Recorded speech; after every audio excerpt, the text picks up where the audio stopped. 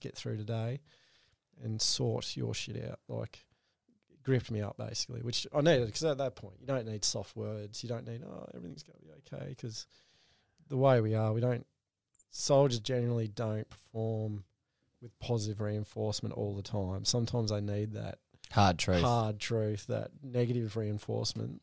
You need to sort it out, because this is a very important moment. Yeah.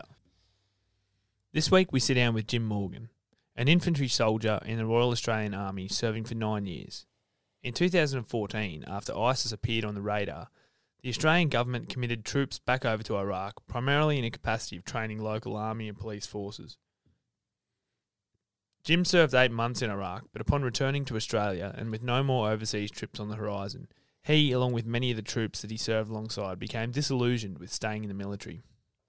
This episode covers the story from Jim joining the military and serving overseas, returning, and then the events and frame of mind that led him to want to discharge and rejoin civilian life. We chat about some of the psychological battles that Jim had in this process, and how not all soldiers suffer from PTSD. But just through some of the processes and activities upon his return, he experienced a decline in his mental health. But first, a quick message about our sponsors, who make this podcast for the working class possible. QuoteSpec is the newest building and construction quoting app created and designed by a working builder. You better believe it. Produce job-winning professional quotes in minutes with QuoteSpec's cloud-based quoting software. Get your free trial at www.quotespec.com. And if your eardrums aren't bleeding yet, go and check it out. It'll really give your life back. Get around them. QuoteSpec. Ew. Thanks, Dan.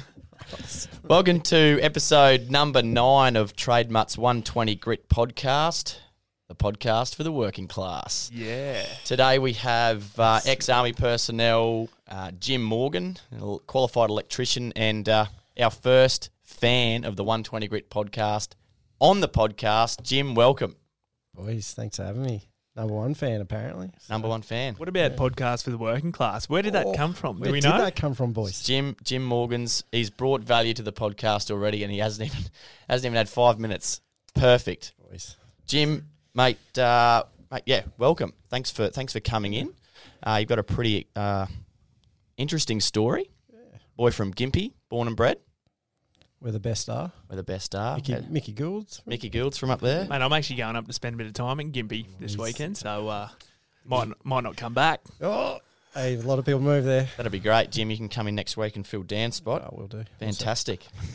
So, Jim, let's hear your story. So, yeah, as we said, you're born and bred in Gympie. Yeah, born and bred in Gympie.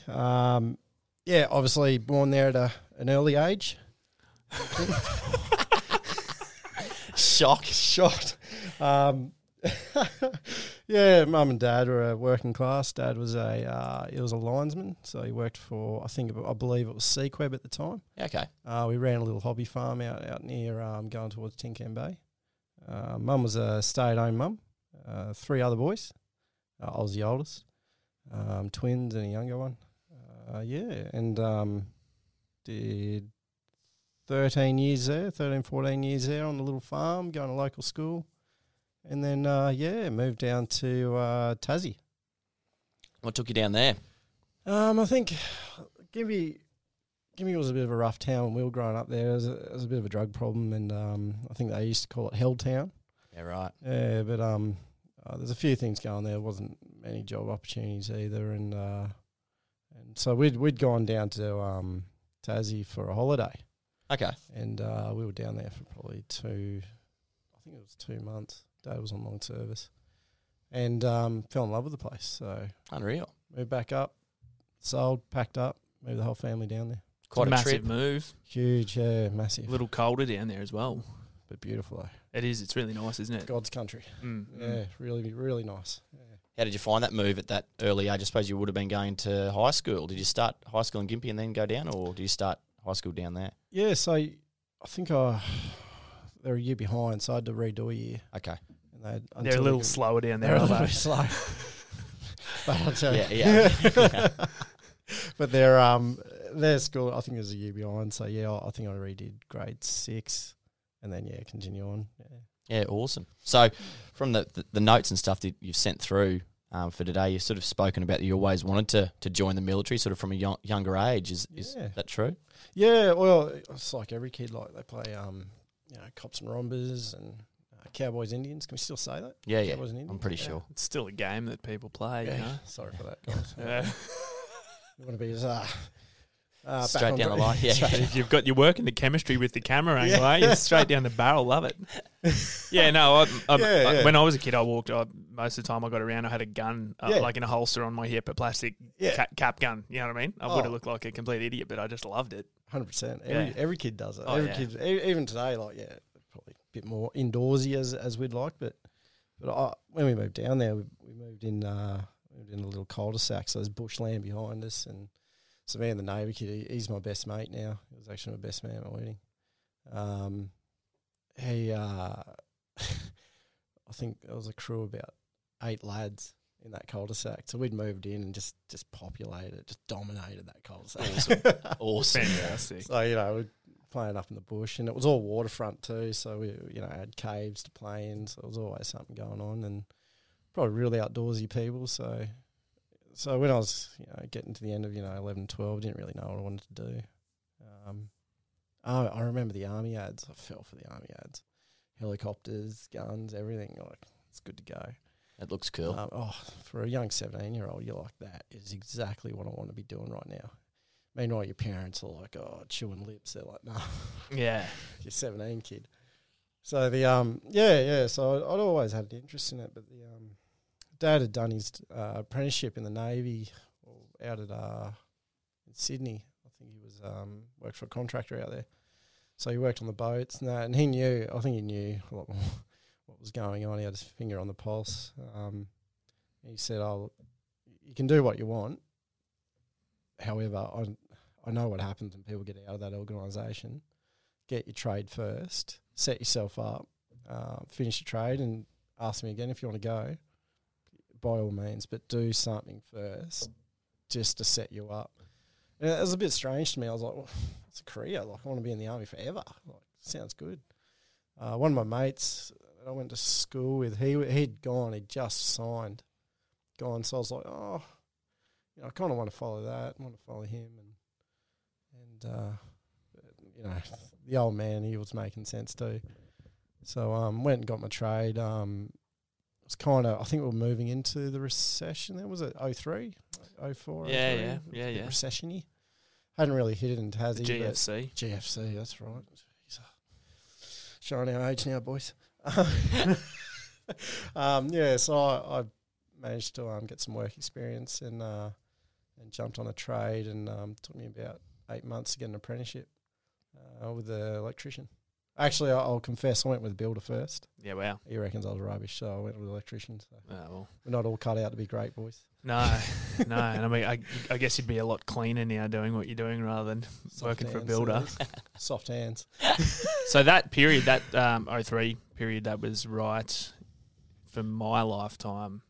That was as real as any military action ever seemed to be happening anywhere around the world. So when I was old enough to, there'd been 9/11 and all that sort of stuff. It really felt like this is as bad as it's ever been. But obviously there's been plenty of wars before and people have lived through it. But yeah, that was the first time that I think from my point of view that there was shit going down. It was real. Yeah. Yeah, I remember. I think I just got back from Fiji when that happened from a school trip. We'd been building. I think we'd been doing cyclone cleanup or something like that, like helping re-roof a house or something. And but it didn't twig. I never knew. Something's. I know that talking to older guys that I've worked with, it was the defining moment for them. Like watching those planes going to the trade center, they were like, something's going to kick off. Okay, I want to do something here. And for the guys in that I've talked to, they were like, it was a turning point in my career. But yeah, in 03, that wasn't really on my radar. Yeah, 03, 04, what's that? That was more Iraq. That kicked off, so Australia was well and truly involved.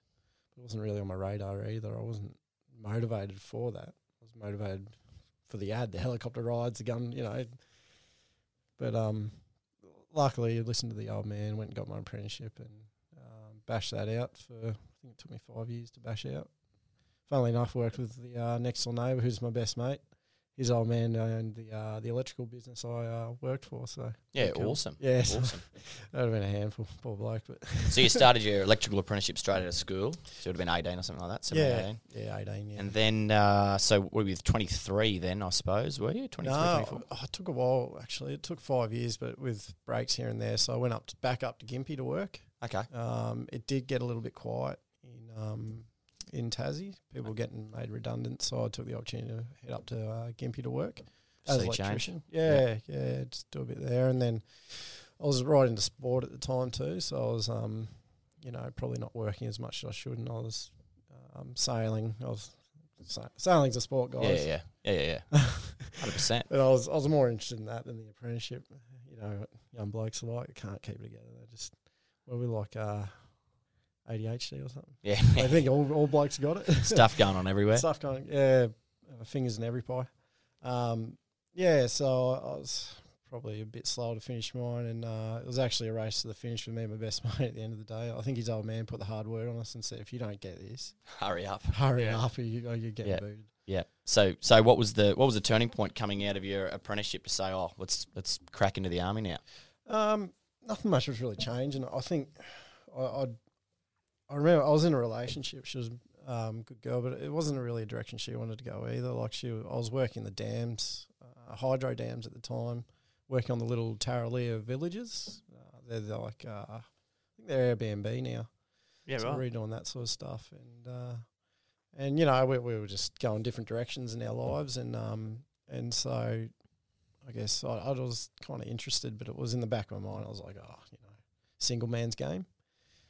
But that came to an end, and obviously when those things come to an end, the old the army can be a bit of the broken hearts club. So I decided I will join. Let's go. So that was sort of still there, that hunger or that interest, obviously, at least. Yeah, I think excitement of the choppers and all that, the all laying all out the of good it. stuff. Yeah. All the good stuff you'll never do in your career. No. So did you go to Kapuka? Yeah, I went to Everyone Kapuka. goes to Kapuka, right? Yeah. So you're enlisted. You're enlisted swine like me. Your officers, they head out to ADFA and they go to Canberra.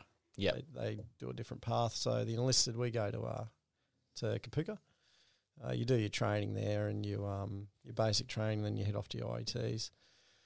However, when I joined, I wanted to go infantry. They were full. It was 2010.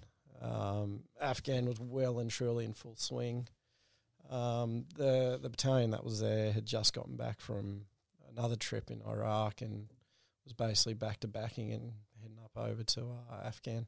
So it was busy. Everyone wanted a piece of it. Everyone wanted to get into an infantry battalion to try and get these trips. So I opted to join the reserves first. They said, look, you can either go in as a quartermaster, a driver, or something else. I think it was electrician. I was like, there's no way I'm doing it as an electrician. So look, I'll be infantry in reserves until a spot comes up. So infantry is just like a general foot soldier, yeah, kind type of thing. Yeah, so it's more the it's your security force, it's your frontline troops, I guess. We're all in the magazines, in the news. They're the guys you see with the guns basically in the trenches. Yeah, right. Yep. Kind of thing. Well, what's it like? Run us through that first day when you rocked up to Kapuka. It's not like Forrest Gump and Bubba rocking up there. They're first being a blut-sucking maggot or whatever they're called. Pretty close. There's a lot of Forrest Gumps in the army, don't get me wrong. We're going to be a shrimp and boat captain. Great movie. Pineapple shrimp. Sorry, that's have you ever been to Bubba Gumps? No, never. There's in one the US? There's one in. I got a Bubba Gump bottle opener from Bubba Gump Shrimp in Times Square. Oh, in New York, yeah, in New York, but I don't know. One, yeah. Have you? But I don't know if it's. Yeah. It's probably not today. It's a good restaurant. Digress. What are we up to? Kapuka. Your first day. Yeah. First day. They shave your head. Yeah, shave my head. Yep. Best haircut I ever got. What's the point of that? Why do they do that? Make everyone look the same. Yeah, probably. Is that what it is it? Oh, Yeah, no, health reasons too. Yeah, okay. And also Yeah. to be just like, you're ours. Yeah. You're looking like this. Yeah, and just you're going to like do what we pricks. say. Yeah. Yeah. That first thing of control. No, there's many things you do. Like, sounds bad. It's probably not politically correct, but you dress up in your blue pajamas and you got the shaved head, and you probably know where I'm going with this. You're looking like a POW. Yeah. But there's method to the madness, and I respect the process now. Yeah. Like I see it, and it's good. Yeah. First day though, they whack you on a bus. I was in Sydney, no, Melbourne. I was in Melbourne, so we had to drive up to Wagga Wagga. So they put you on a bus, and they just play war movies the whole way up. So we had Apocalypse Now, Black Hawk Down, and something else. So they get you all ready. See, that'd be like the thing. I'd be like, well, fuck, if this is what it's going to be like, just pull up, I'm off. You know what I mean? I'd rather be watching Stripes with Bill Murray. Yeah. Great To movie. be like, yes, I'm in for this. I think it's got to be some method to it, but you're all G'd up, and anyway, you get there, and I think they have an NCO, a non-commissioned officer, like a corporal or a sergeant on the bus at the time that travels up with you, just to make sure you don't leg it at a bus stop or a truck stop, whatever you call it. Does that happen? Apparently, Yeah, like- apparently. Otherwise, No one we on your wouldn't do bus, it. though. No, Yeah. no one on my Yeah, bus. We're all too dumb to do that. Yeah. So they rock into the front gate, and I think the first thing they tell you, I can remember the sergeant standing up, and he goes, "Radio, do what you're told, in an orderly fashion, and enjoy." Along those lines, Yeah. I was like, "Yeah, great, okay." Here we are. Yeah, I didn't really know what was going on. I remember calling mates going, "What's it like?" And they're like, "Mate, I'm not telling you." Like, they try to tell you, but they're like, every experience is different. But anyway, the MPs jump on the bus with the military police. I think they have a couple down there, and they just start, "Get off the bus, get off." So it's proper just like Straight India. screaming Straight just India. up, yeah. This is 2010, so they were starting to quiet it down a bit. They was basically they couldn't. They had to wind it back. I think a few things had happened. So apparently it was a few incidents that happened years before, and they've had to tone it right down. I believe today they've had to even tone it down even more. So, Wow. so they yelling and screaming, get off the bus with your suitcases. I think I had this tiny little bag full of some civilian clothes and some shoes, toiletries, and that was it for me. Like, and they were like, "Oh yeah, sweet, whatever." But suitcases, everything. You line up on the line. They cut you into different platoons. You meet your staff, and then you marched off to your lines, your kind of your dormitory, I guess. Yeah, but it kicks off straight away, basically. Yeah, nice. Fear of capture. And that first night, Oh, first night. So someone Pillow shot- fight. But yeah, 100%. of course. Every night. Of course. We'll get back. We'll get to that, Yeah, do yeah. that later, first night. Someone short-sheeted my... so when you march in, you've got an outgoing platoon. So before they leave, they make all the beds. Everything's sweet. Everything's spotty dog. So you're good to go for the next incoming platoon. Someone had short-sheeted my bed. So I'd got in and I thought, geez, Yeah. someone's... What's going I on don't know here? what's going on. So I'd punched through my sheets. And so like I punched a hole through my sheets with my leg. And so I knew that morning I was just going to get fed for it. And it was like, so I don't think I slept that night. And then 6 in the morning, they scream out the hallway number and everyone's out there and you're like buggered and all right, rightio. This is after the head shave and all the pajama issue and all that sort of stuff the night before. And it's pretty funny because guys are 17. I was 25. Yeah, I was 25, so I was probably classed as an older dude back then. So you got these 17, 18-year-olds just like quietly wishing they were somewhere else other than oath. here. Like just, yeah. Well, that's 17. Yeah. Children. Oh. Oh, yeah, you're a Children. kid. Yeah. Yeah, it's crazy. I was 17 years old. I was surfing every day. Yeah. Far from my mind, any sort of discipline would have been, I don't know. Last thing on your mind. Last thing on So my you've mind, got, so you're in there, starting to do your training. How long were you training for before you were deployed? Oh, so after you do your Kapuki, you go do your IETs. I did mine at a reserve base in Sydney. And then 10 months, I think about a year after that, within the year, I got my posting to full-time battalion. So I went back to IETs, the school, which is School of Infantry in Singleton, and did 14 weeks there. And then That's all, 14 weeks. Yeah. Yeah, right. Well, that's to get you up to speed to a minimum standard, I should say. Yeah. That's all they allow, and then it's up to your battalion to fill in your shortfall. So, yeah. Yeah, wow. Off to Brizzy, got my posting. So you were After Brizzy. posted up here Yeah. at Enoggera. Yeah, Nogra, yeah. Couldn't believe it. Everyone was going to Townsville, Darwin. Yeah, Townsville and Darwin, I think, were the big ones for us. So, Yeah. Yeah. Lucky, closer to home. Oh, so lucky. I couldn't believe it. Yeah. And what is that up at Enoggera? What are they called? Oh, the infantry battalions. Yeah. 8, 9 RER and 6 RER. Okay, So right. they're the two we have. I was at 8, 9. Great battalion, good battalion. So I couldn't have asked for anything better. It was really good posting. Yeah, unreal. Yeah. And then you got deployed from here overseas. Yeah, a couple of years later. So, so we deployed. Now deployments are drying up. 2012, 8, 9 had already gone and done their trip, and they were coming home as I was marching in. So I'd well and truly missed the boat.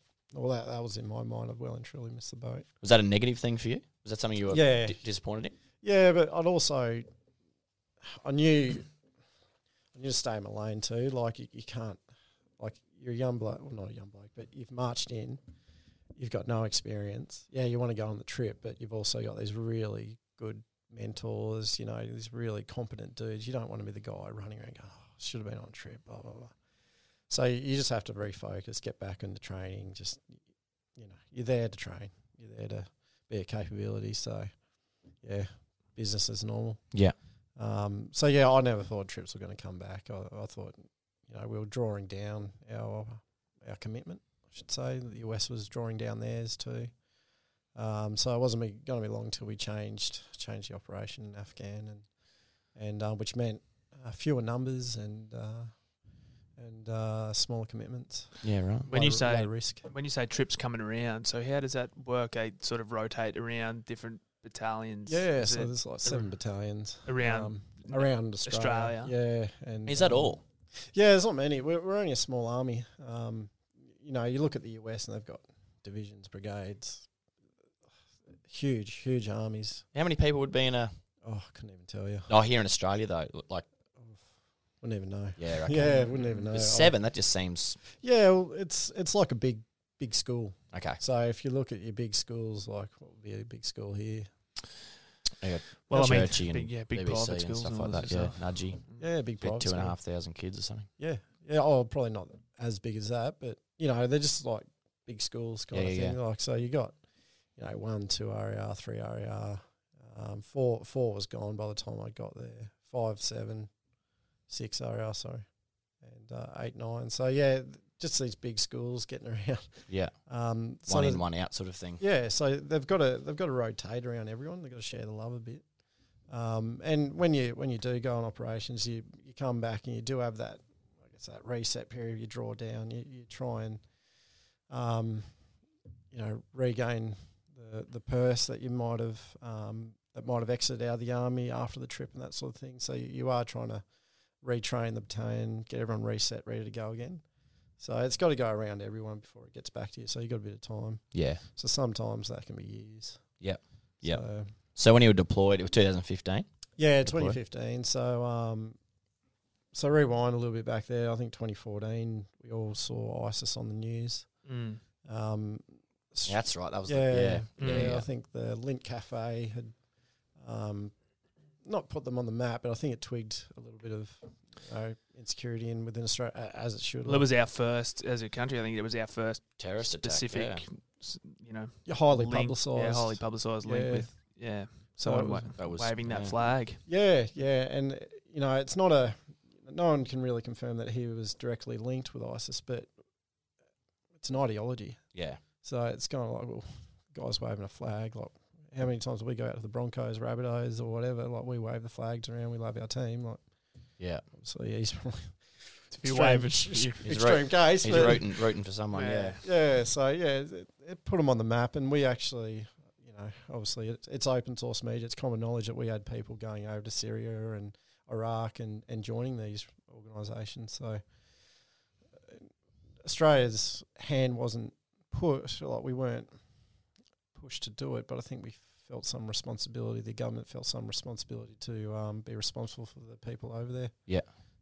We don't, as bad as it sounds, it's probably better it's happening over here, not here. So let's just make that happen, kind of thing. Like, let's keep it over there. So I think there was an event. I think it was at the end of 2014 that I was aware of, that our battalion was aware of. I think it's about 40,000 Christians. I forget they're minority. English. Yeah. Good job, Jim. Yeah. Minority group in Iraq. About 40,000. It's very small numbers for the population there, but they're all Christian. And basically, they were pushed on to Mount Sinjar, basically by ISIS to starve. And, it was all over the news. I remember It was that. pretty Yeah, bad. yeah. It was I remember that. Yep. pretty crook. So, so Australia sent the Air Force over to deal. Well, that's when it got put on the map. That obviously there a little bit before, but that was put on the map big time. That's right. They started Jets came airstrikes, in. didn't they? Yeah. So, So we put two and two together. So there was, the whispers started, and basically, you do that. There's going to have to be some sort of ground commitment by ground troops. So we knew that the special kids will be going over soon, and we'll probably follow. So special kids. sorry, the special forces. Yeah. Yeah, Sorry, right. boys. Anyone? So run us through that. You got the call. You're going over something you've always wanted to do since you were a young kid. Like be involved. How was that? Oh, it's surreal. We were on exercise, and we knew this stuff was kicking off. But we're at I remember being at Canungra, beautiful bit of jungle out at the Gold Coast. Yeah, I say that with it's a beautiful spot down there, and I know it from singing. I was only 19 when I was at school. yeah, Canungra. yeah, great spot. Where is that place? Oh, so that's So there's a training area down there, and we were training for something. I think it was just a company shakeout, which just to make sure everyone's on the same page with skills and that sort of thing. I think we'll break contact. We're doing a break contact off a feature, and basically once we got off the feature, the exercise would end, and we'd reset and do it again, whatever. And I remember the boss coming down. He was my platoon boss, a real good guy. He's like, "Oh, are you CFA qualified, man?" And CFA is a combat first aider, like a bastardised patrol medic. So basically, we developed a medical package to be organic of a patrol. So we're not relying on outside sources to help. So we're working off a very, very quick and crash course here, but you're working off like a golden hour kind of time frame where if you can get a soldier help within the hour, life-saving interventions, he's good to go. You can get him on a chopper, you can get him over to a Roll 2, 3 hospital where he can get further help and ultimately save his life, which we didn't really have in wars gone by. But, so he's like, "Oh, digress, we'll come back.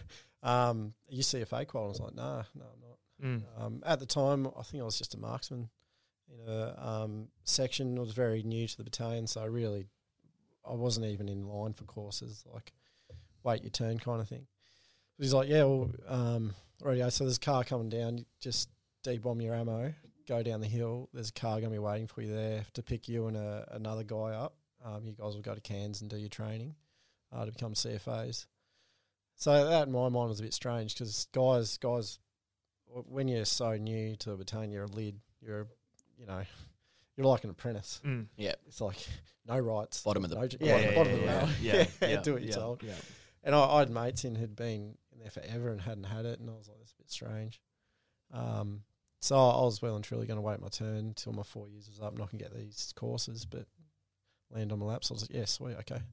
But in the back of my mind, I was like, no one does that. No one just gives a lid a course. And anyway, so I went down and I met this guy. And he's like, hang on, he's only been in the battalion for a year too. Like, what's going on here? And then met up with a couple, got taken back to Brisbane and sent off on an aeroplane to Cairns. Started our course up there, and it was the same deal. Like, guys I knew had only just marched into the battalions, really young guys too, and we're like, what are we doing here? So it's crazy. We're like, something's going on. It's like something has to be going on for us to be doing this. But as diggers do, we overthink everything and war game everything in our head, and probably blow it out of proportion. But yeah, so we knew something was on the horizon, and then returned after the course, and then went straight back out on exercise up to Shoalwater, and then basically got brought in and told, look, we're looking at a trip. We can't really tell you where, but we're going to go to Parliament and talk about this and see where it's going to lead us. And I think 4 months later, we sent the first rotation into Iraq. Yeah, right. So, yeah. Wow. Exciting times, yeah. And they fly up. They'd have to stop halfway between here and there because you couldn't fly direct, could you? What's the flight? How do you get on there? a ship or like? No, well, Sit in there. diggers with your gone knee. by would have been looking at us going, that's soft, boys. Yeah. But no, you fly out to Dubai, out to an airbase out there and kit up. And obviously, you know, you're training, you're doing pre-deployments beforehand, and, you know, you're training up to do all this stuff. So they're not just flying you straight into a country just to go blind kind of thing. But, into Dubai for a bit of acclimatisation. What did you fly on? It's just a charter flight. Just a charter flight, right? Yeah, so you just jump in a plane that's hired by Defence and Okay, other, like, mining companies kind of thing. So. Yeah. I was thinking like a big C-170. Nah, not yet. Nah. Well, sometimes I do, but that doesn't come until you go into country. So, yeah. So I suppose the on the way over there, everyone's pretty optimistic and everyone's pretty excited and G'd up and what's what they hoorah. get. It's what they get in. Yeah, hoorah! Yeah. That's it. That's what you get in there for, to do a bit of time, isn't it? So everyone would be pretty pumped up. Run us through the first week or so over there. What was that like? What was How was it a shock? Was it what you expected? Yeah. Oh, look, like, it was a hard one. Like, the first rotation in, before we came in to relieve them, definitely had a harder time than we did. The mission was a very new mission, so it was more a mentoring and training mission. So obviously they were just adjusting expectations and all that sort of stuff. So we had a good idea what we were going into, which is great. Which is, you know, again, expectation. What do they call that? Managing expectations. Yeah. So, you know, it wasn't going to be a war-fighting trip. We kind of thought it may have been before, basically, they came in the battalion one day before we deployed and would, like, calm down. Like, this is not what you think it's going to be, which is good because our expectations were that, you know, it could get a bit silly hairy. over there. You're just picturing war, I suppose. Yeah, basically. yeah. You know, if you're going somewhere, you'd think, yep. Yeah, basically. But, again, that was before we knew what we were going over to do. So, the guys went over in the first rotation.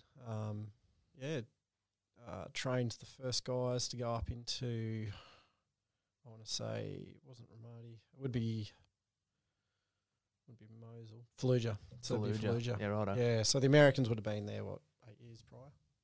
2007 they left. Are you working directly with them, the Yanks there? Yep. Or is it you are? Yeah, and at one stage we were actually the biggest army on that base, which is quite cool for about 2 seconds. And then the Americans, like, they do.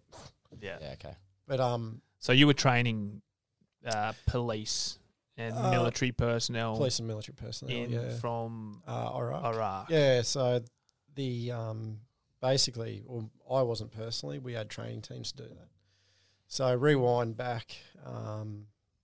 Let's go rewind back into Afghan. We'd had a lot of insider attacks and that sort of thing. So we all know that, you know, Podian and some of the other boys who, you know, passed away over there, and it wasn't too good for us. Didn't look good for Australia either.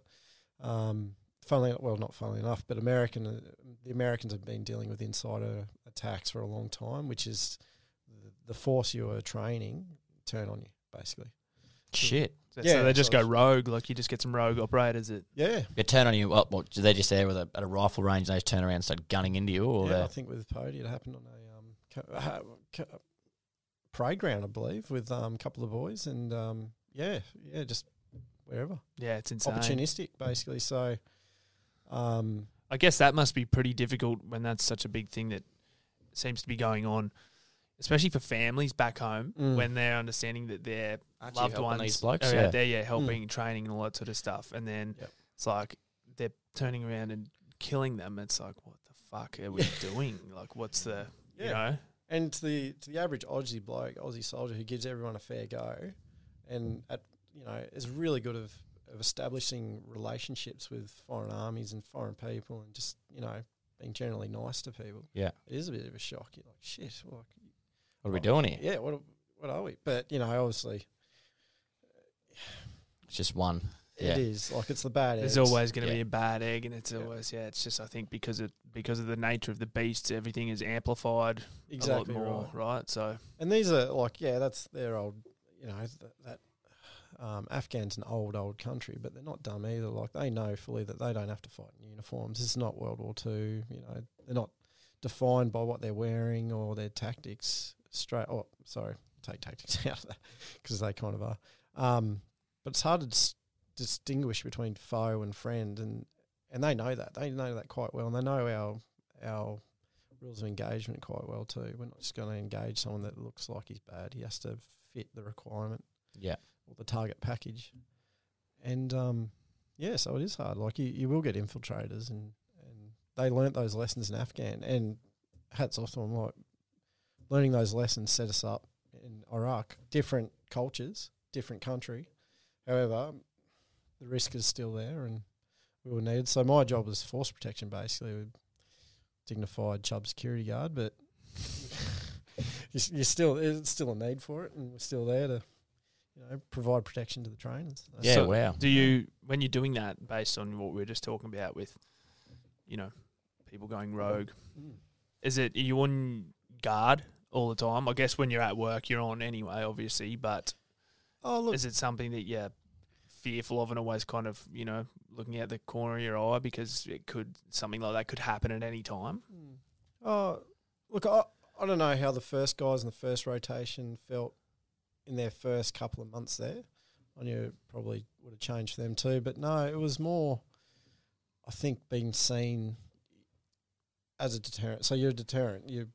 They know that you're there ready for it if it happens. So why would they do it? Like, it's high risk For sure. for them. So, and different cultures again. Like, I found the Iraqis are very, they don't hold a grudge. They're very easygoing. Well, most of them are very easygoing.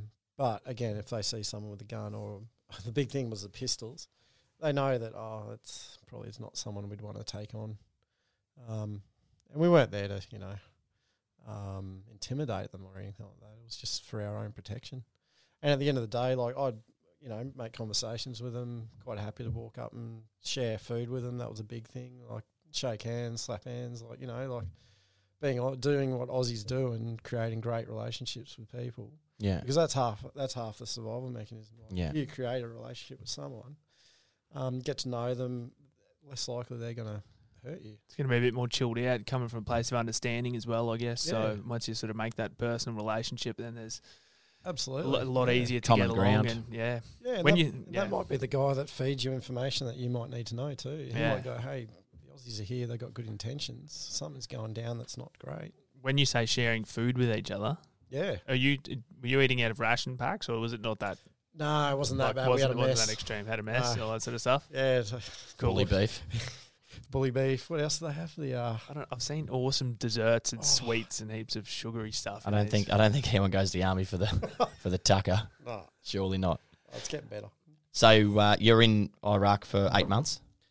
Yeah, shy of 8 months. Yeah. Yeah. So it was. Was that a fast 8 months or a slow 8 months? It was or a slow 8 months. Was it? Because it wasn't.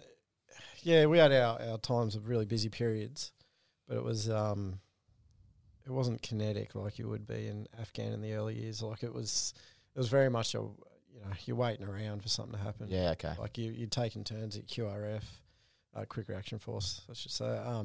You're taking turns of doing different things on the ground to other guys. So you just had to go to your gym, do your gym workout every 2 days, 2 times a day kind of thing. You had to have your routine to get you through it. Yeah. Right. I didn't find it boring. I just found it was long.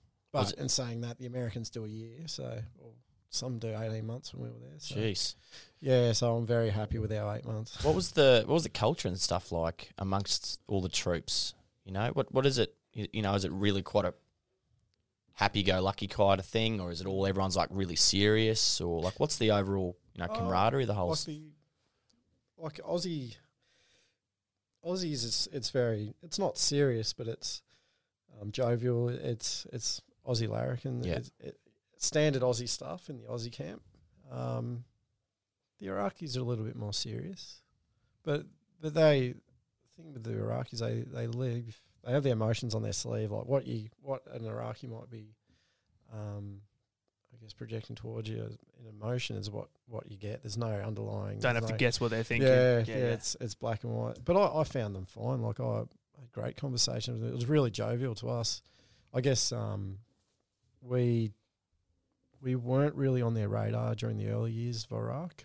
America was, so there would have been a bit of animosity. Animosity, That's nailed it, it. nailed it, Nah, boys. Not Vanessa Amorosi.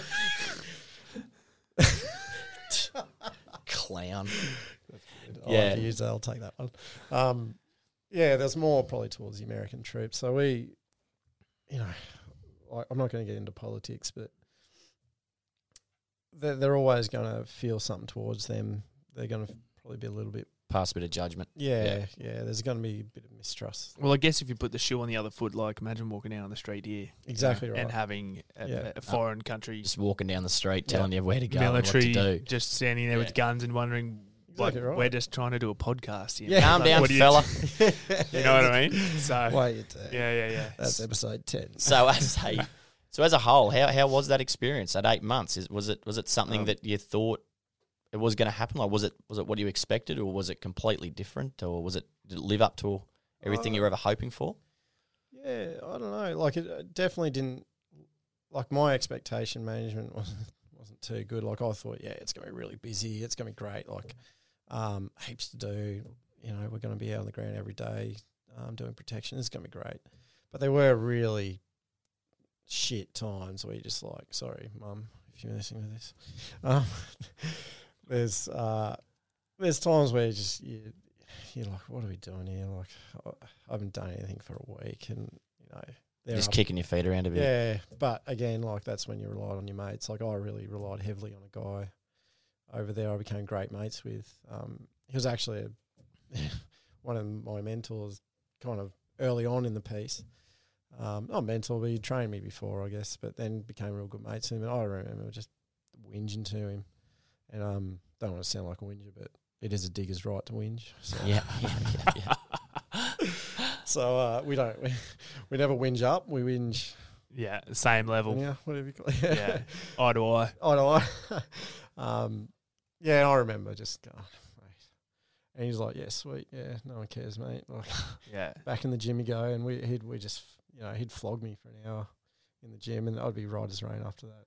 I think it was more the times where you just had nothing to do with. That's when things start falling apart, I think, for guys. Yeah. But jumping in the gym and getting the endorphins cranking was a good way to... Definitely, yeah. It saves your life. Like it's the thing you look forward to every day. Like I remember he'd get me up at 4, smash out a quick workout, and then go to work, get home at 12, lunch, gym, movie, and then stretch session. So your routine was laid out in front of you, so it was good to go. Bit of structure. Yeah.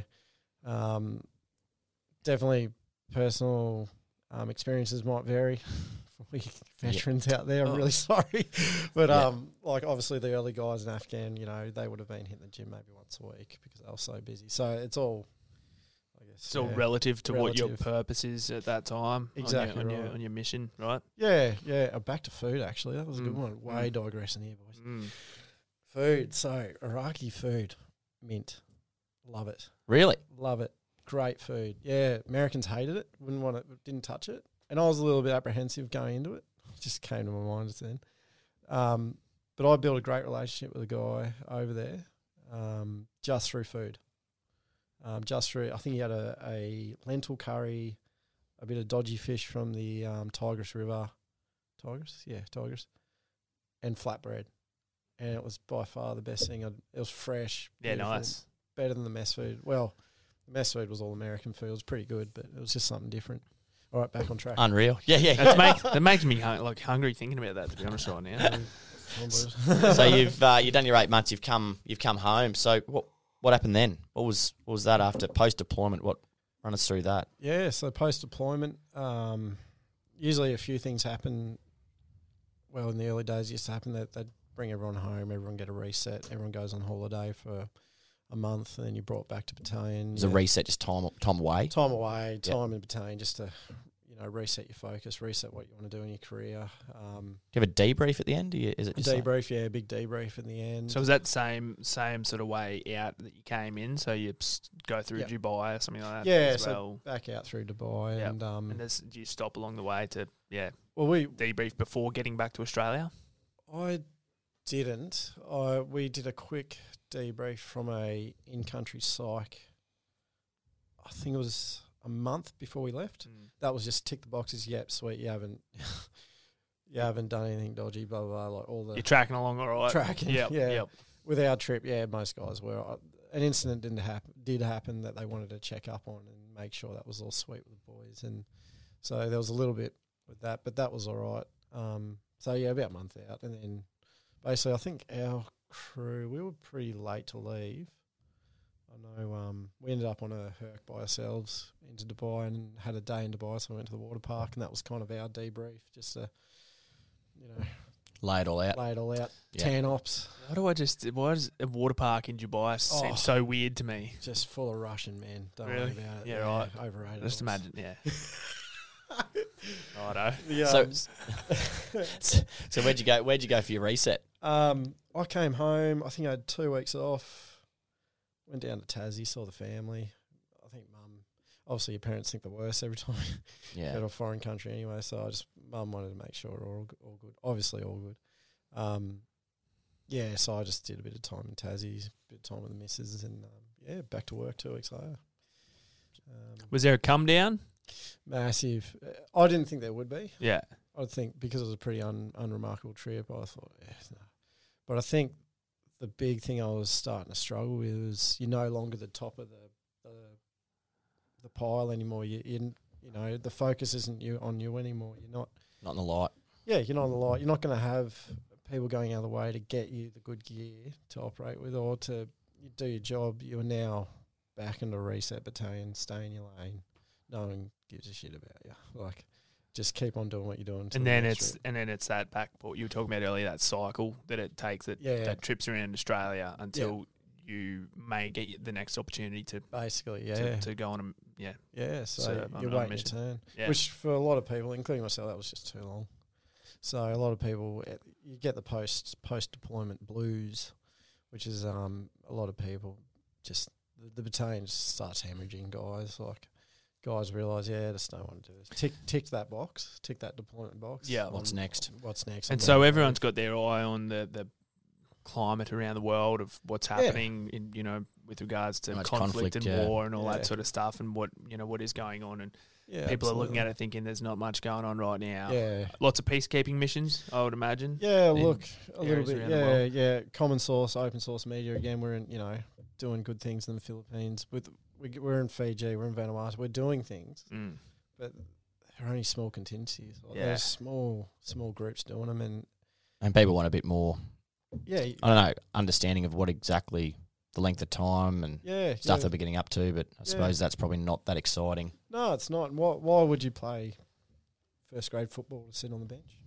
Like, you got some of the best trained. We're one of the best trained armies in the world. You got great training, great budget for what we have for the size of our army. Like, we're doing really good things, but you just have this anticlimax at the end that bit deflated. Yeah, there's no more trips.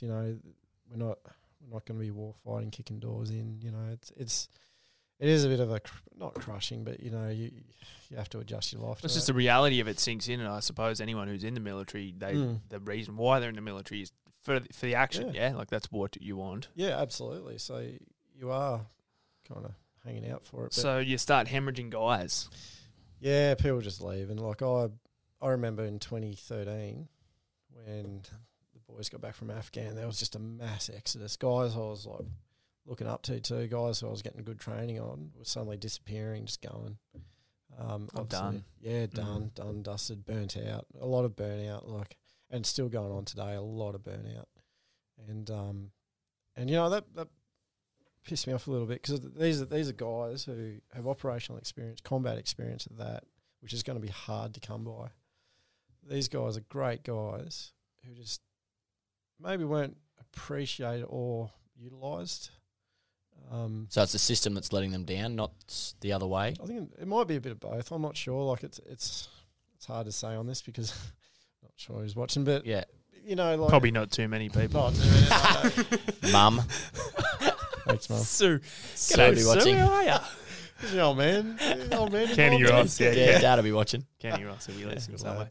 Yeah. But yeah, so guys do have enough. They want to go on, get on with their lives. They're sick of moving their kids around to 3 separate schools every 3 years, kind of thing. Yeah, hard on families. Yeah. And I guess tough. the other thing is that, like, you can't just pluck a war out of, thin air and Absolutely right. say, here you go and fight. Yeah. Go and fight this. Yeah, exactly. And again, like, you've got to manage your expectation, what you want to get out of the army and what the army wants out of you and what there is on offer. And yeah, so I'd just see him leave. And to me, that was pretty off-putting. Like, I was like, I hope they're looking after these guys, or I hope these guys are going to something better. And We're hoping that the military was looking Yeah, after them. yeah. So you weren't looking at these guys who you looked up to see them leaving and think, Look down on them. what the hell? never looked Yeah. down on them at Yeah. all, because it was more like some were going out and doing these awesome things. Yeah. I was like, that is a good example of what you can do outside of this organisation, which is fantastic. However, I now know the journey they would have gone through during that time. It's like social media. What you see at face value is what's going under the surface. You know, like. So, like catching up with these guys later on, like years down the track, and really understanding what they're going through. And again, being so happy and blessed that I listened to the old man when I was 17, 18 and set myself up for something at least. Yeah. Because some of these guys just didn't set themselves up well enough or change course, something changed in their lives and they had to, Pivot. change gears, pivot, do something else. The other thing I think would be massive is going from so much structure to then being able to operate at your own sort of free will. Huge. And I guess that would create a lot of problems, or just find a lot of guys become misguided, I suppose, right? Or, Massively. Yeah. Bring them a bit undone. It is, yeah. And, a lot of it, like your first couple of weeks, it's awesome. You're out, you sleep, you can sleep in, you don't have to shave. Like, suddenly, it's like an abusive relationship. You're out. Yeah, yeah. Bad, Free and bad clear. example. Free and sorry. clear. Sorry. But then suddenly you want to go back. And you're like, fuck yeah, like, why do I want to go back? And then you start realising it's a loss of the tribe, it's loss of your mates. You're no longer in this family structure, these boys, these girls supporting you. But they can't relate. I suppose your spouse can't really relate to what you've been through or They what it's like. So And that's probably one of the biggest issues problems. for families, right? And a lot of them can and can't, but one of the big thing that is the same across the board is these women, these husbands or kids or wives are going through the same transition as you are, and we all miss that. We all think it's all about us, and then suddenly it dawns on us that you've just put your wife through or your children through whatever they've had to go through, and they've literally left the organisation with you, and won't have the same, So it is a change. And there's also there's no blueprint for how it should go for any one person. So No. there's no like. No, like it's not. Like everyone's like, go to the cops, man. I'm like, I don't want to be a copper. They're like, oh, go to the fireys. Oh, that's good, but they're not recruiting this year. Oh, what do you want to do? I'll do private security. Oh, well, just about everyone from SF's getting out and getting those jobs. So what do? Oh, down to Centrelink I go. So when was that? When you decided to start getting out? Or when are we talking? So I think 2017. Well and truly, I was like, all right, I'm starting to burn out here. Rewind again. Sorry about that. A bit disjointed there. No, you're right. post trip blues. We're all thrown into courses really quickly after we got back from our holidays. Just keep you busy, keep you going. Yeah, absolutely. Is that the military putting into them, or you're doing those? The battalion. So they're telling you this is what you got to go do. Yeah, okay. Yeah. So and look, like I had an RSM there. His kind of view on it was idle diggers, lazy diggers, trouble. Like they'll get themselves in trouble, and I totally believe him. Like I agree with that, but I don't agree with the tempo. Obviously, seeing a lot of myself and my mates starting to burn out and that sort of thing. So when you're saying burnout, you're talking sort of emotionally, psychologically, starting to emotionally, physically, everything. You've just dealt with the inside company politics of a trip and had to deal with that crap that went on there, and now you're dealing with it back at your battalion and things you're not agreeing with, and it starts compounding, and they're like, right, boys, stay keen. You're going bush for 4 weeks, and you get back, and you're like, hey mate, yeah, I know you went out bush, but we need you qualified. We've got to send you on a course.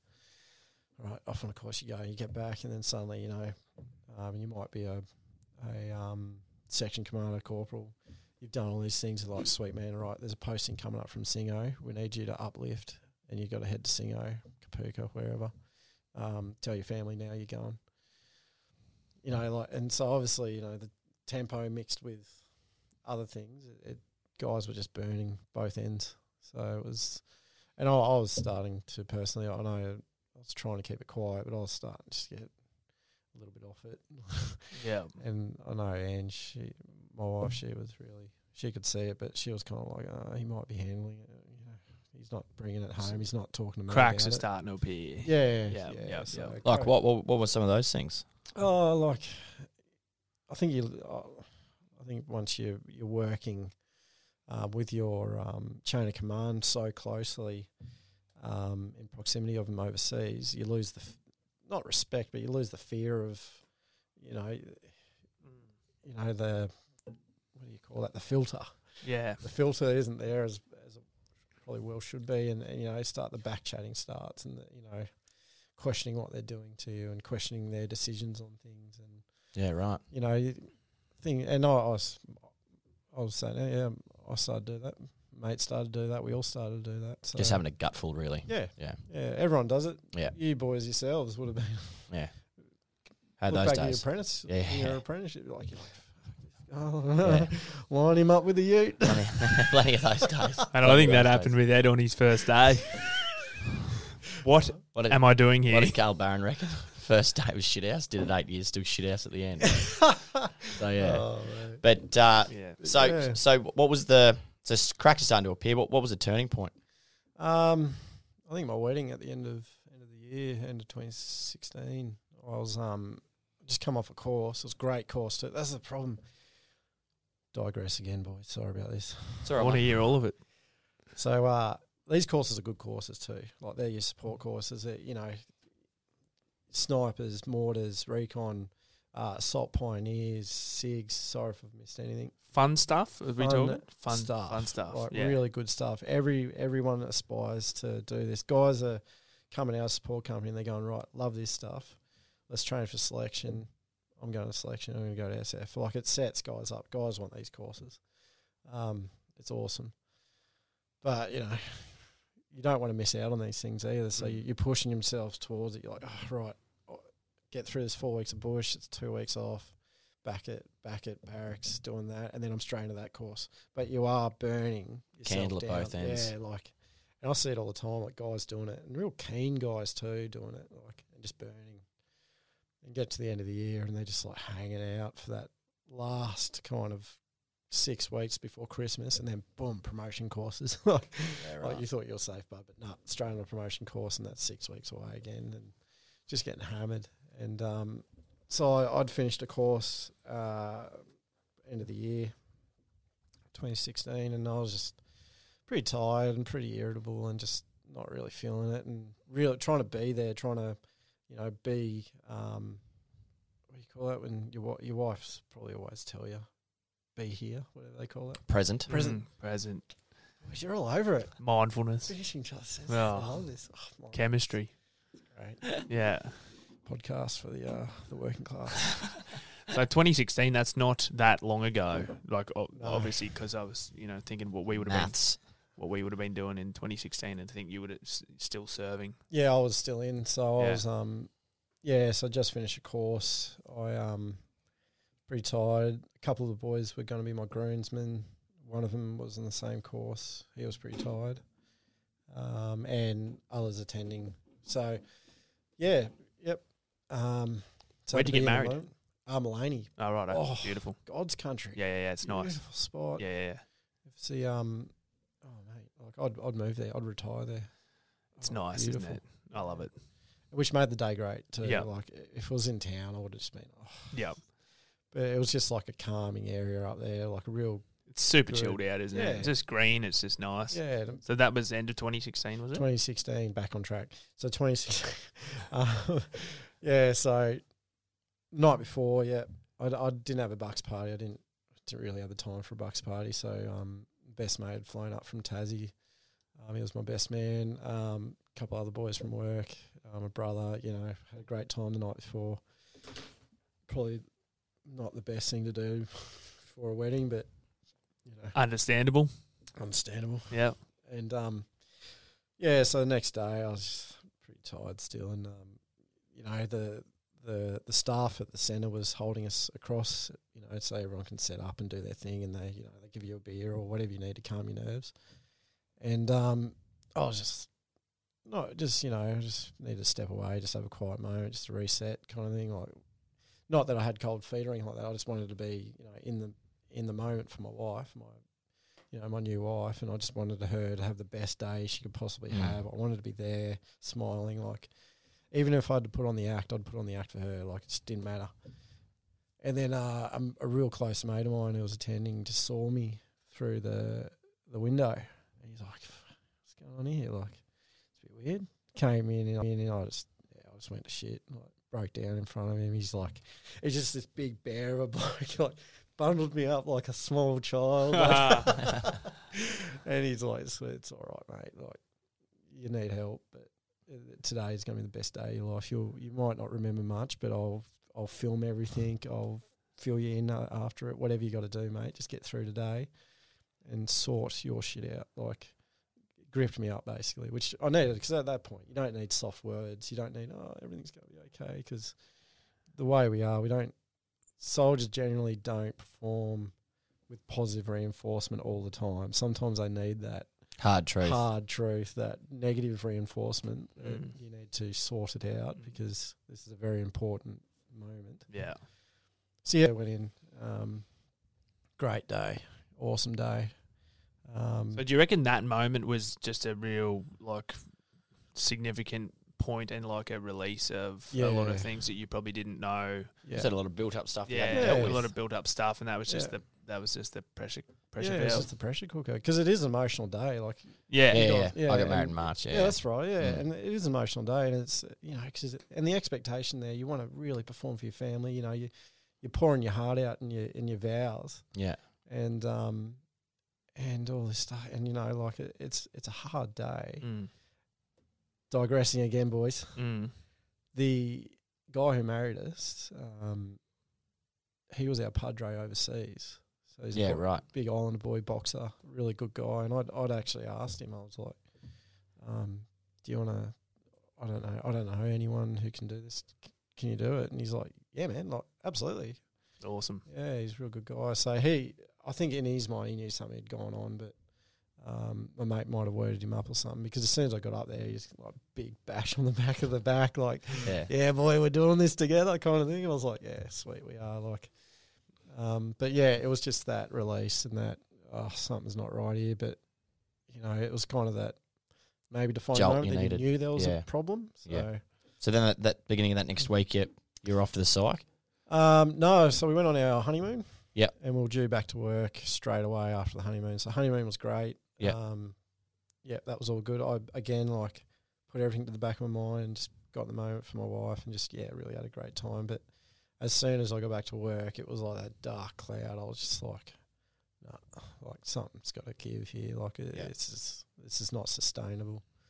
And very briefly talked to my mate, and he's like, we're overdue for our post. It's called POPs. Your post, basically psych evaluation, your medical and physical, I think. But I'd been avoiding purposely that mental one, the psych, basically, because I didn't want to bar her. What was do the you reason think that- behind? yeah. Yeah, what was the reason behind that? I don't Jinx. know. ass. I don't know. There's a lot of things. I actually wrote a few notes down about it. There's a common misconception that it will affect your job. Yeah. So injuries, mental, physical, a lot of us have that fear it will affect our jobs. So people will pull us out of something we really love, because we do love the job. It's a great job. Like, You wouldn't be doing it if you didn't. exactly. Like, you get paid for doing stuff that's just outrageous. Yeah. And you don't want to lose that. You want to go, and if you have to leave, you want to do it on your own Terms. terms. So for me, it was like, I don't want to go to the site, because they're the first people that are going to say, no, you cannot handle a weapon. You cannot go on this. You cannot do this. So it was that real fear of doing it. And then I remember really briefly just talking to my mate, I was like, I don't know if I can do this, man. I just got to, and we can all bung on we can all Bung say, a smile on. yeah, and we can all say the right things to get that tick in the box. We all can do it. And, so I was like, yeah, sweet. I'm just going to sign it off, because I had a course in my mind I wanted to do. And so I was like, all right. Went in there, and she's like, right. She put the piece of, and she's just, instead of giving me the paper where you tick and flick and then going, cheers, mate, have a good day, she's just started like reading it to me. And I was like, just give me the paper. Spanner in the works. Yeah, I was like, Yeah. I don't want to be like, Yeah. I don't want to have to think about these answers. And this is where I was starting to like get a bit fearful. I'm like, does she know that? What's going on? Like, she must know something. Like, something's Yeah. going on here. Yeah, Anyway, she said something. I forget what it was. So this would have been late February. Sorry, this would have been late February. Digressing again. Sorry about this, boys. You're right. Before that had happened, I just found, I think the night before, I just got the news a mate had passed away. So this was 20, February. So I didn't know him well. I'd actually met him in Iraq, over in Baghdad. I had to quickly go in with a guy who got injured and sort him out, and no one had really organised anything for me to get picked up and taken to accommodation or anything like that. And it was just a quick, all right, just get him there. Yep, sweet, we'll sort it out on the way. So we dropped in, got off the Black Hawk, handed this guy over, and there was just no one on the airfield. I was like, oh, good, I'm sleeping on the bench tonight. And then this guy came out, he's like, hey, man, what's going on? And like straight away, Aussie accent, because it's an American base. You're like, hey. Sweet. Yeah, I was like, done, dusted, sorted. And he's like, yeah, have you eaten? I'm like, no, man. He's like, all right, do you want to have a shower? I'm like, no, it's all right, just eat.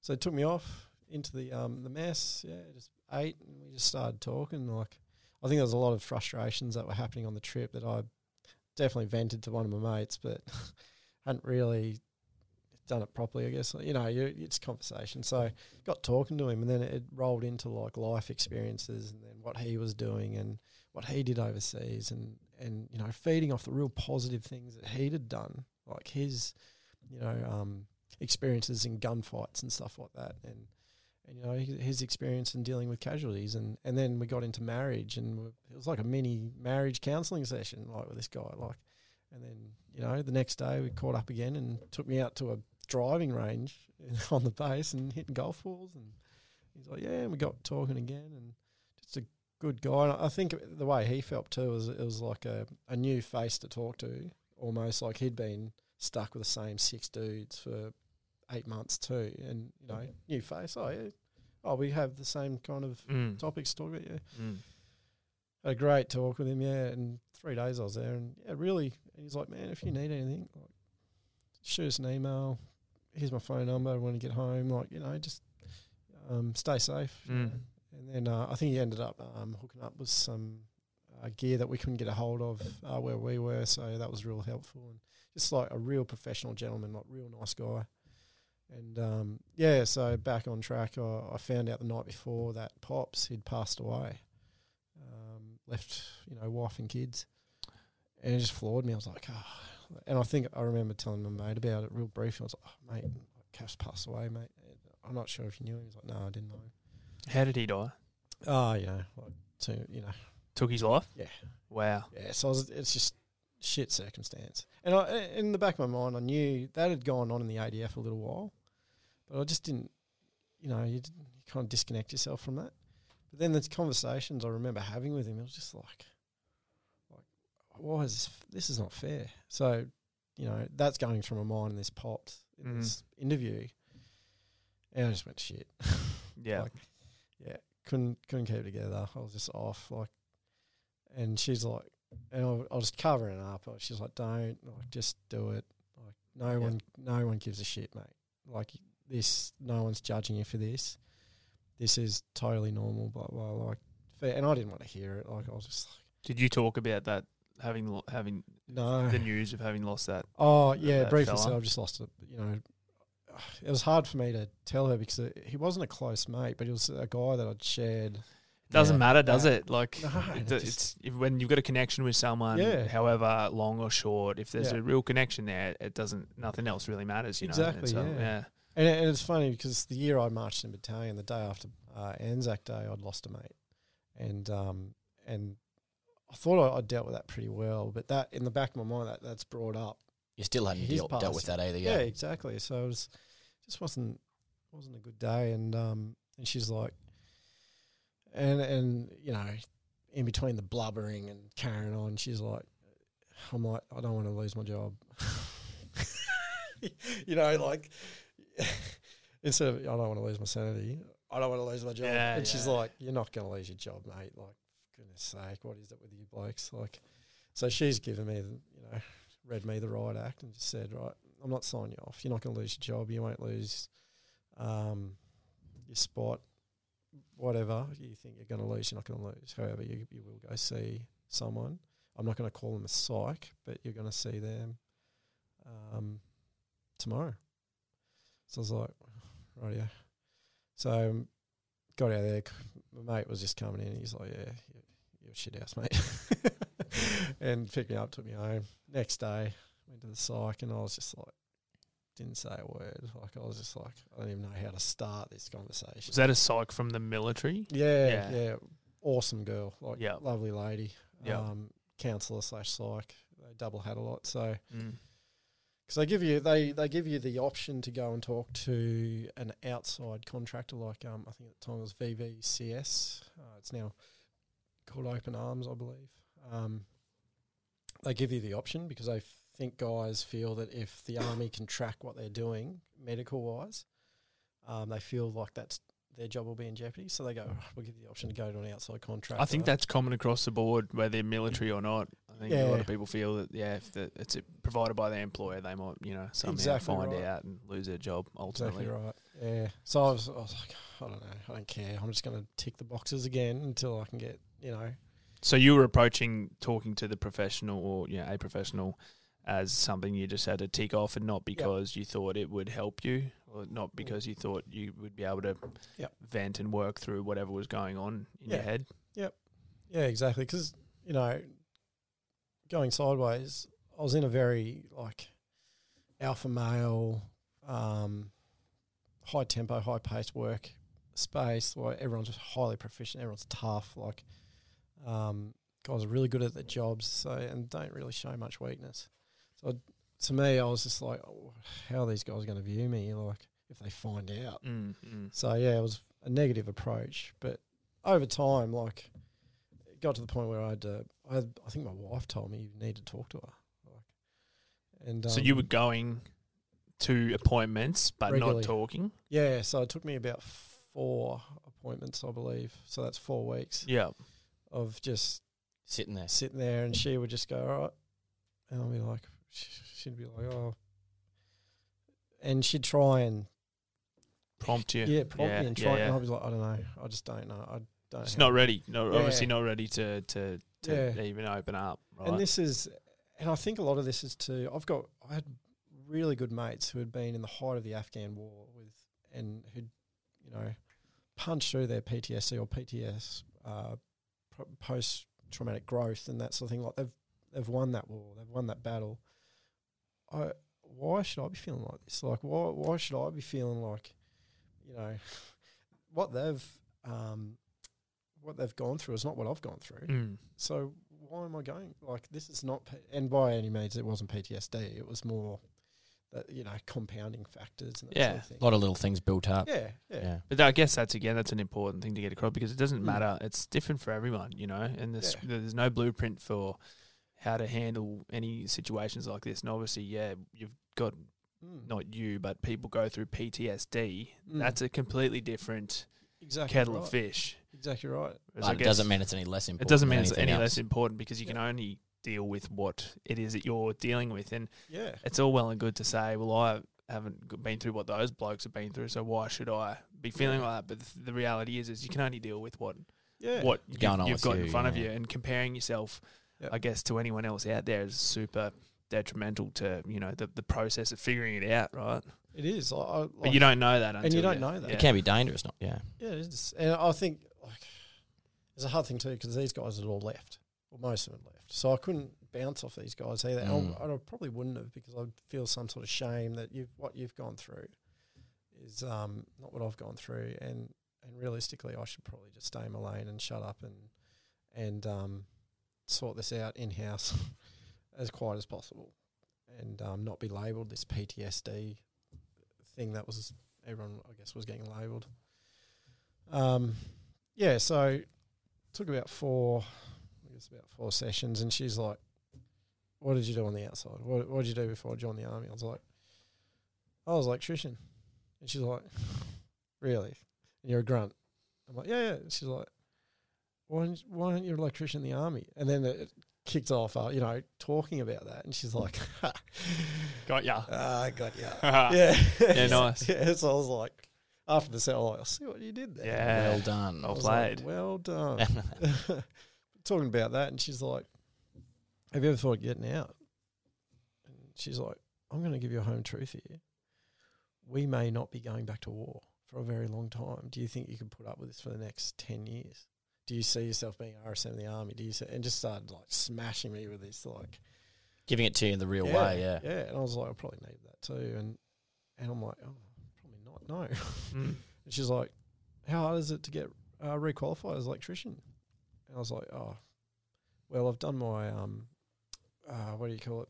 The electricians out there will know. Not your capstone. Capstone. It's like your reissue of your license. Yeah, so you do a small test. Yep. So I actually did that the year prior, because I was like, oh, let's come around. I better renew that. Yeah. And I'm like, oh, not much effort at all. I think I just got to do a bit of study, maybe another requal, and should be good to go. And she's like, sounds pretty easy. Should you be doing that? Yeah. And I'm like, damn it. And she's like, all right, don't make any decisions today.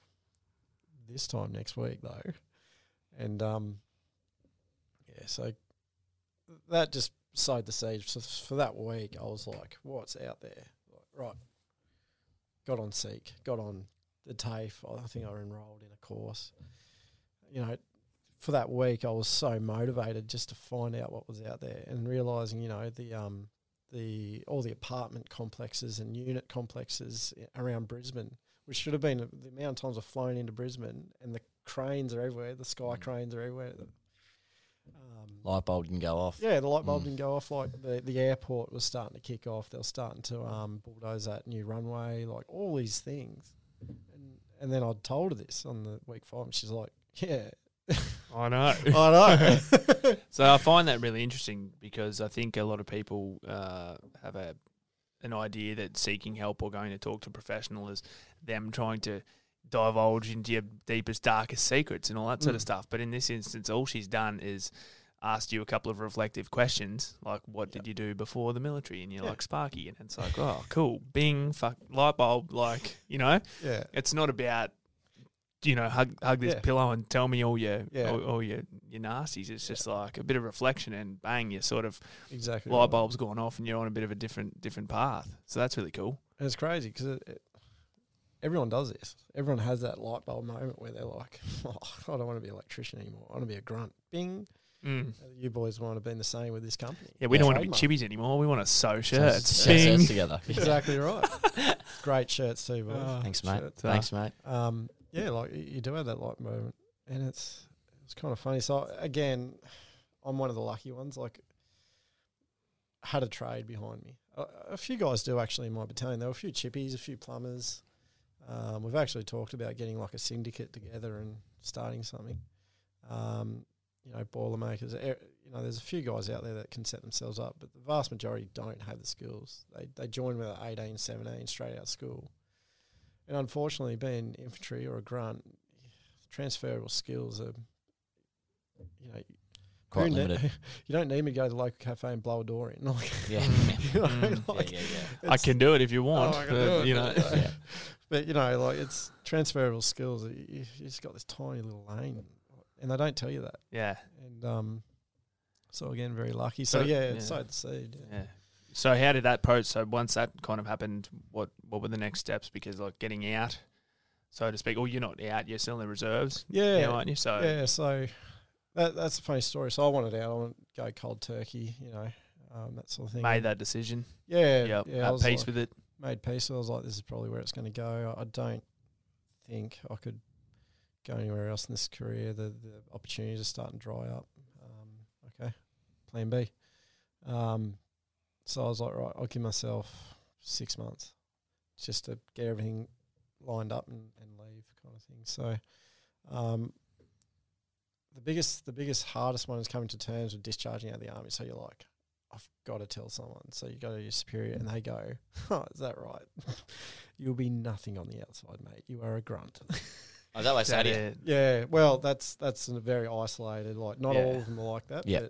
but you will get that conversation. And if not directly said, probably implied. Yeah. In one way or another. Yeah. Yeah. They don't need you on the outside, Yeah. bud. Like, Yeah. we need you. But also they were more kind of like, right, so you're at a bit of a crossroads. You probably need a bit of career direction. So, all right, we'll send you off and you'll go talk to old mate down at the down the road, and you'll talk about where you want to go in your career.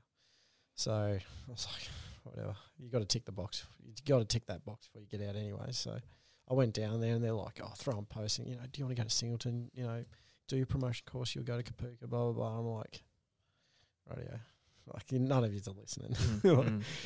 But yeah. So coming to peace with basically, I'm getting out, and then realising, oh, geez, like, I actually have to set myself up and get out. Like, It's on me now, yeah. It's on me now because no one's going to help you. And why would they? Like, you join them. You join the army. It's not a service requirement for you to get out. Like, they're not going to go, oh, you want to be an electrician? All right, be an electrician in the army. Mm. They're not going to say, oh, old matey down the road just advertised the other day. Go work for him. Yeah. So for them, they've spent money on you. Like, Yeah. I don't know how much money. Like, You're an asset. Exactly, Yeah. yeah. And no matter what you do in the army, you're an asset. Yeah. And so they're like, right, don't fully discharge. Don't fully discharge. That's a bad idea at the moment. It sounds like Foxtel when I tried to get rid of my Foxtel, and they're like, Don't. well, don't get rid of your whole sports package. Why don't you just pay $10 a month, and if you decide to get it on again, it's like, oh, righto. Yeah, you got me. Oh, they got me. I know, they got me too. Like, radio. Yeah, so you're like, all right, what options are there? And they're like, well, go back to reserves. You joined a reservist. You know the system. Go back to reserves. Mm. And then I was like, oh, okay. Does it make the process faster? And they're like, somewhat, but you'll still need the time. You'll realise you'll need that time leading up to you leaving to get yourself sorted. So like, sweet, right, transfer reserves, do that. Going sideways again, this is a great option. I want to highlight this because a lot of guys get out cold turkey, and again, loss of the tribe, loss of mateship, loss of that stability in the organisation, that structure. Yeah. It floors guys. Like and if you go into the reserve stream, you have that. So why wouldn't you do that kind of thing? Like, some guys don't have the option. Some guys are medically discharged and that sort of thing, and some guys don't feel they need it. But I think it was probably the best thing for me. Yeah. Yeah. Well, I mean, I guess a lot of people are leaving, and they're leaving behind their two massive things. Is their sense of purpose and their sense of belonging, right? And that's like for anyone, whether you're in the military or whether you're in a sports team, you know what I mean? Like, that's the thing that drives people. Yeah. Without that, Exactly, yeah. it's like, well, what am I? Yeah. What do I do next? Like I'd talk to guys now. One's he's just transferred across the reserves, and he was in the same thing. He goes, I just needed a purpose. So he's like, well, I've also started the Veterans Footy Club, which is out up North Brisbane. But he's like, I've started that just so I could have some drive, some purpose, a goal too while I'm looking for work. Also working with reserves just to top up, the wage. So great option for me too. So when was that moment when you flicked from the full-time military to reserves and then back into a civilian job? It would have been end of 2017. End of 2017. End of 2017, right at the end. So it was a funny old transition. I remember being on our last exercise and just being like I will never have to do this again. I have the choice not to do this now. I think we're out the back of Wide Bay. Was it a happy feeling? It was a happy feeling. Like, it was a great exercise. Like, having a lot of fun, but it was like, I'm done. I'm done. I can choose not to do this again. Like, it was a great feeling. Like, I was trying to tell it to one of my mates. He was getting out and he was just looking at me like, I'm going to miss this. And I'm like, I'm not. Yeah. Two different things. But he was leaving on different terms than I was. So yeah.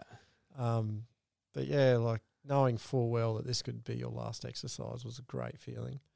So I got home, took all my leave, and basically that 6 months lead up, I was applying for every single job I possibly could. So I knew it was going to be hard to get back in the market. Been in the army for a long time. And so you've got tradesmen out there who are far more competitive than I can be, far more mature in their trade than I can be. And B, it was a bit of a job shortage getting around, so it was stacked against me. But I gave myself 6 months to sort it out. So ended up, I think, I applied for 82 jobs. Now, when I say 82... probably about half of those 82, I just threw resumes at. Yep. Didn't really... Not too much thought, just like, here's my resume, bang, not really tailored or anything to the job. Pretty much, yeah. And dragnetting. Yep. Tinder. Yep. But it was just like, yeah, sweet. All right. Nothing back. Well, I got a few back, but they were like, oh, yeah, how long are you, oh, you're in the army here. Okay, all right. We'll give you a call if we've got anything coming up. So I'm on, straight away. And then I started to feel, all right, there's a bit of a stigma behind ex-army boys or ex-ADF guys trying to get jobs. Like, there's a bit of a stigma here, like, because I got asked. I think one guy was like, "So, are you all right upstairs? Like, you're all good?" I'm like, "Oh, right, yeah, I see where this is going." Yeah. And I was like, "I'm sure I am, mate." Like, obviously didn't get that job, but that started to become a common occurrence. I'm like, what's the deal? Like, yeah, wow. I hadn't really thought of that. Yeah, like I was like, we're not all like that. Like, and I was starting to see. I never really saw that, but and then you were going for electrical jobs. Yeah, all electrical jobs. Yeah, all around Australia, anything I could get. So, which is funny because I would have thought with the trade, with the trade background, and then going for a trade job, that military experience would be nothing but a good thing for trade jobs. You'd think, yeah. Right? Well, like it does have a great traits, but we just had this underlying fear that people had that we're all nutcases. So you found it became apparent that reintegrating back into civilian life, even just to get a job, became a difficult process because I was military. Because you're military, and is that a common perception or experience for other ADF personnel? Like experience is going to vary across the board, from officers to enlisted to whatever role you might have been in, because I know that transferable skills for, let's just say, drivers, like trade skills in the army are quite transferable if you sort out your deficiencies and that sort of thing. But when you're infantry, you're not going to have those transferable skills. So, I was really relying on that electrical. So I thought in my head, I'm sweet, I'm good to go. But I didn't realise people were going to think I was crazy, which I wasn't. But it was just like everyone has that question in their mind, and the media has almost, taught us that Aussies are diggers are a little bit, they're a little bit high maintenance maybe, like. And, so I was starting to see this trend, and I was like, oh, righty, what do I do? And I remember I remember this one guy, and it's from an employment company. And I just laughed at him because I remember cold calling. I'd sent my resume out, and I hate cold calling, but I was like, right, the next 40, I'm just going to call, I'll send a resume to you. I'll give you a week. I'll call you. I had it on the spreadsheet ready to go. And I call this guy, and he's like, I have 80 trades on my list. What makes you special? And I was like,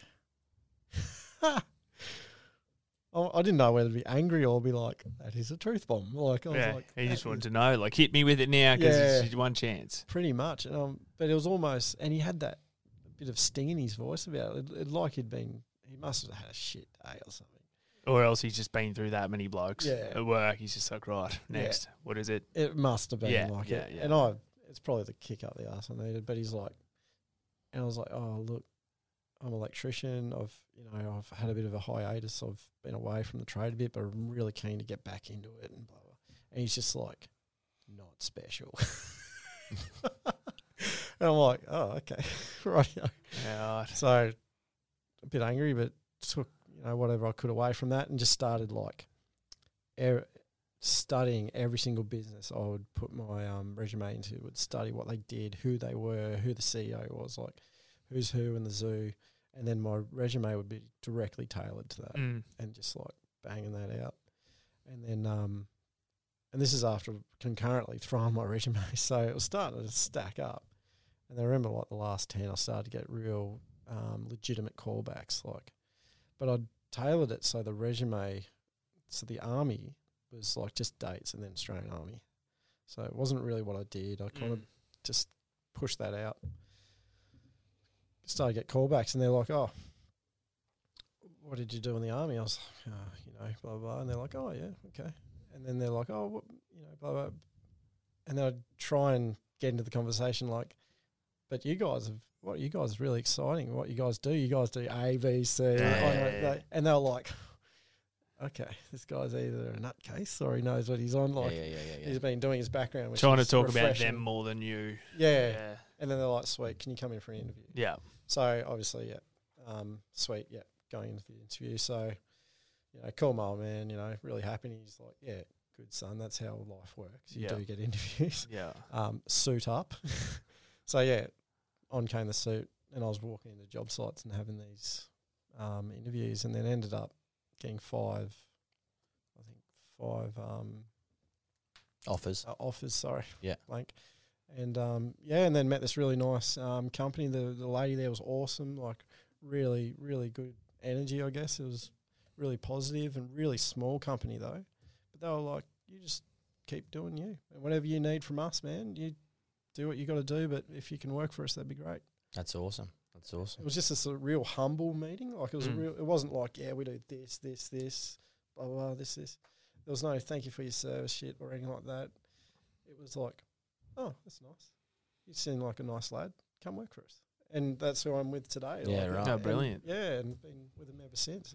So that's awesome. Your old man obviously gave some good advice. Yeah. Get your trade. You've got something to fall back on. Obviously, there are lots of military personnel who don't have that luxury of something to fall back on. So I'd imagine that it's quite, re-entry into the job market for a lot of people must be really, really difficult. And even just your experience, you've got experience in a trade, but it was a difficult time. Do you think it's quite common for... It's common. Yeah. Yeah, I know guys getting out now that we all talk to each other. We all try and set each other up.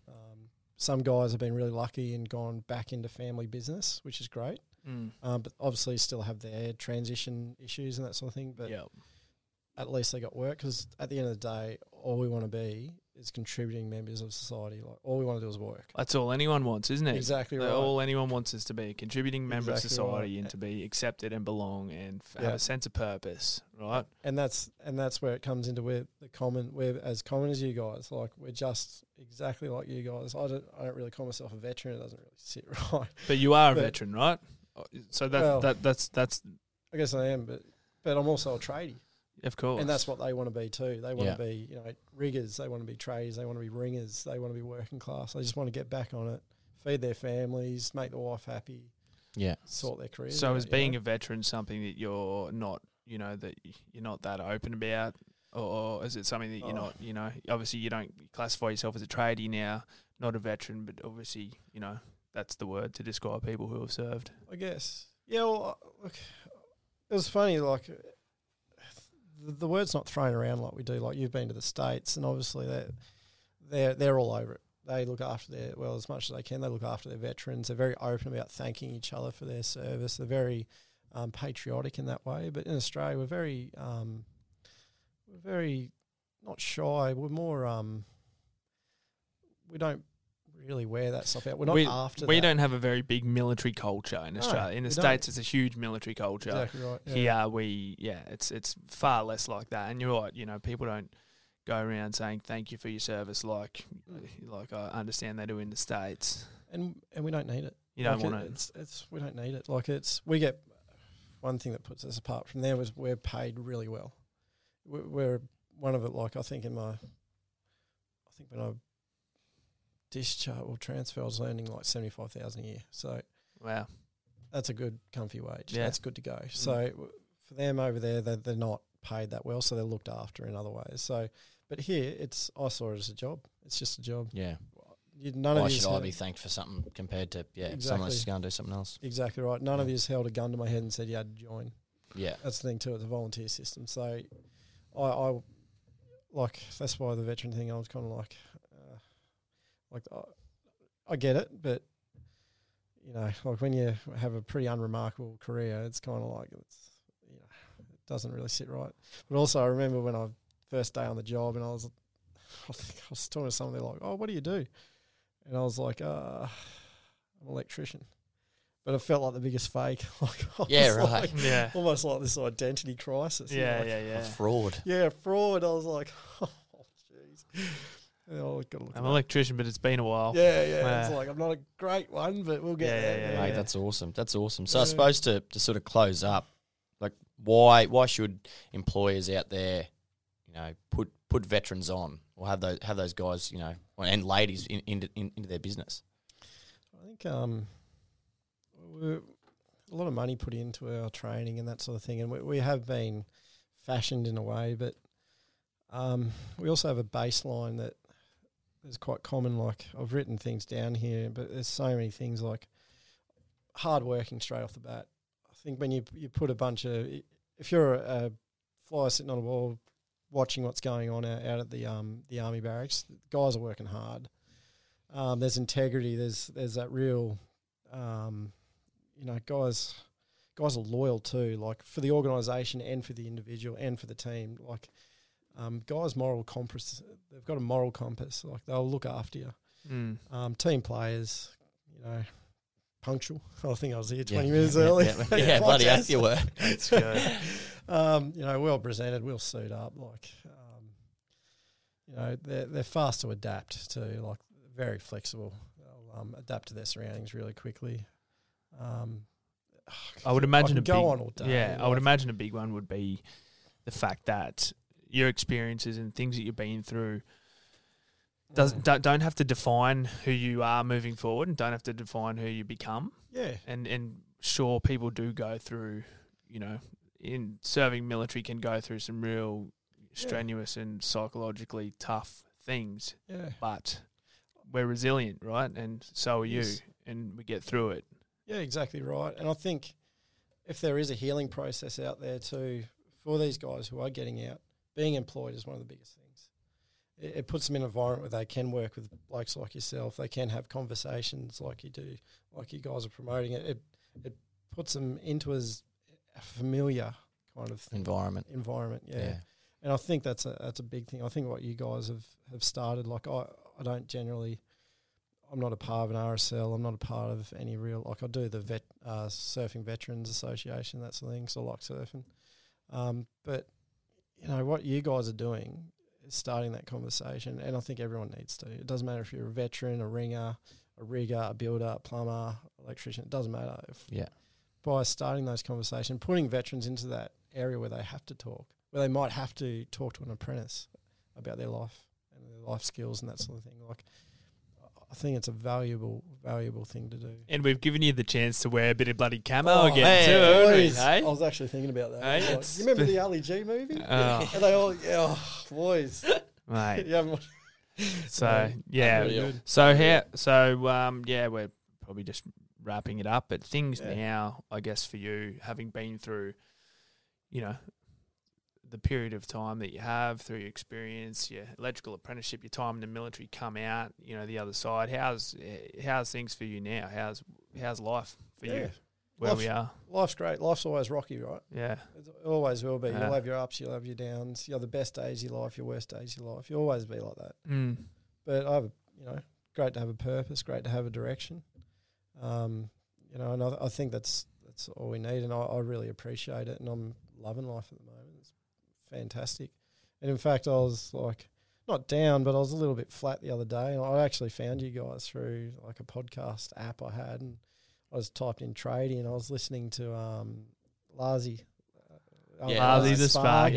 Yeah. she's a mad dog. Yeah, but there's a few chicks out there, eh? Like Yeah. Melbourne Chippy Chick.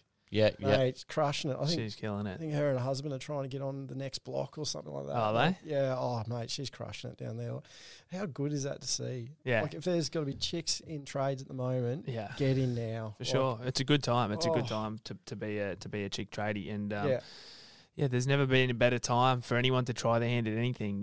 exactly. Across the board, whether it's a trade, whether it's Yep. you want to do your time in the military or whatever else it is. It's Yep. just have a crack. We're here for a good time, not a long time. So it's Absolutely. you got to do what you want to do and not what you think other Someone people else wants expect you you to to do. do. Yeah.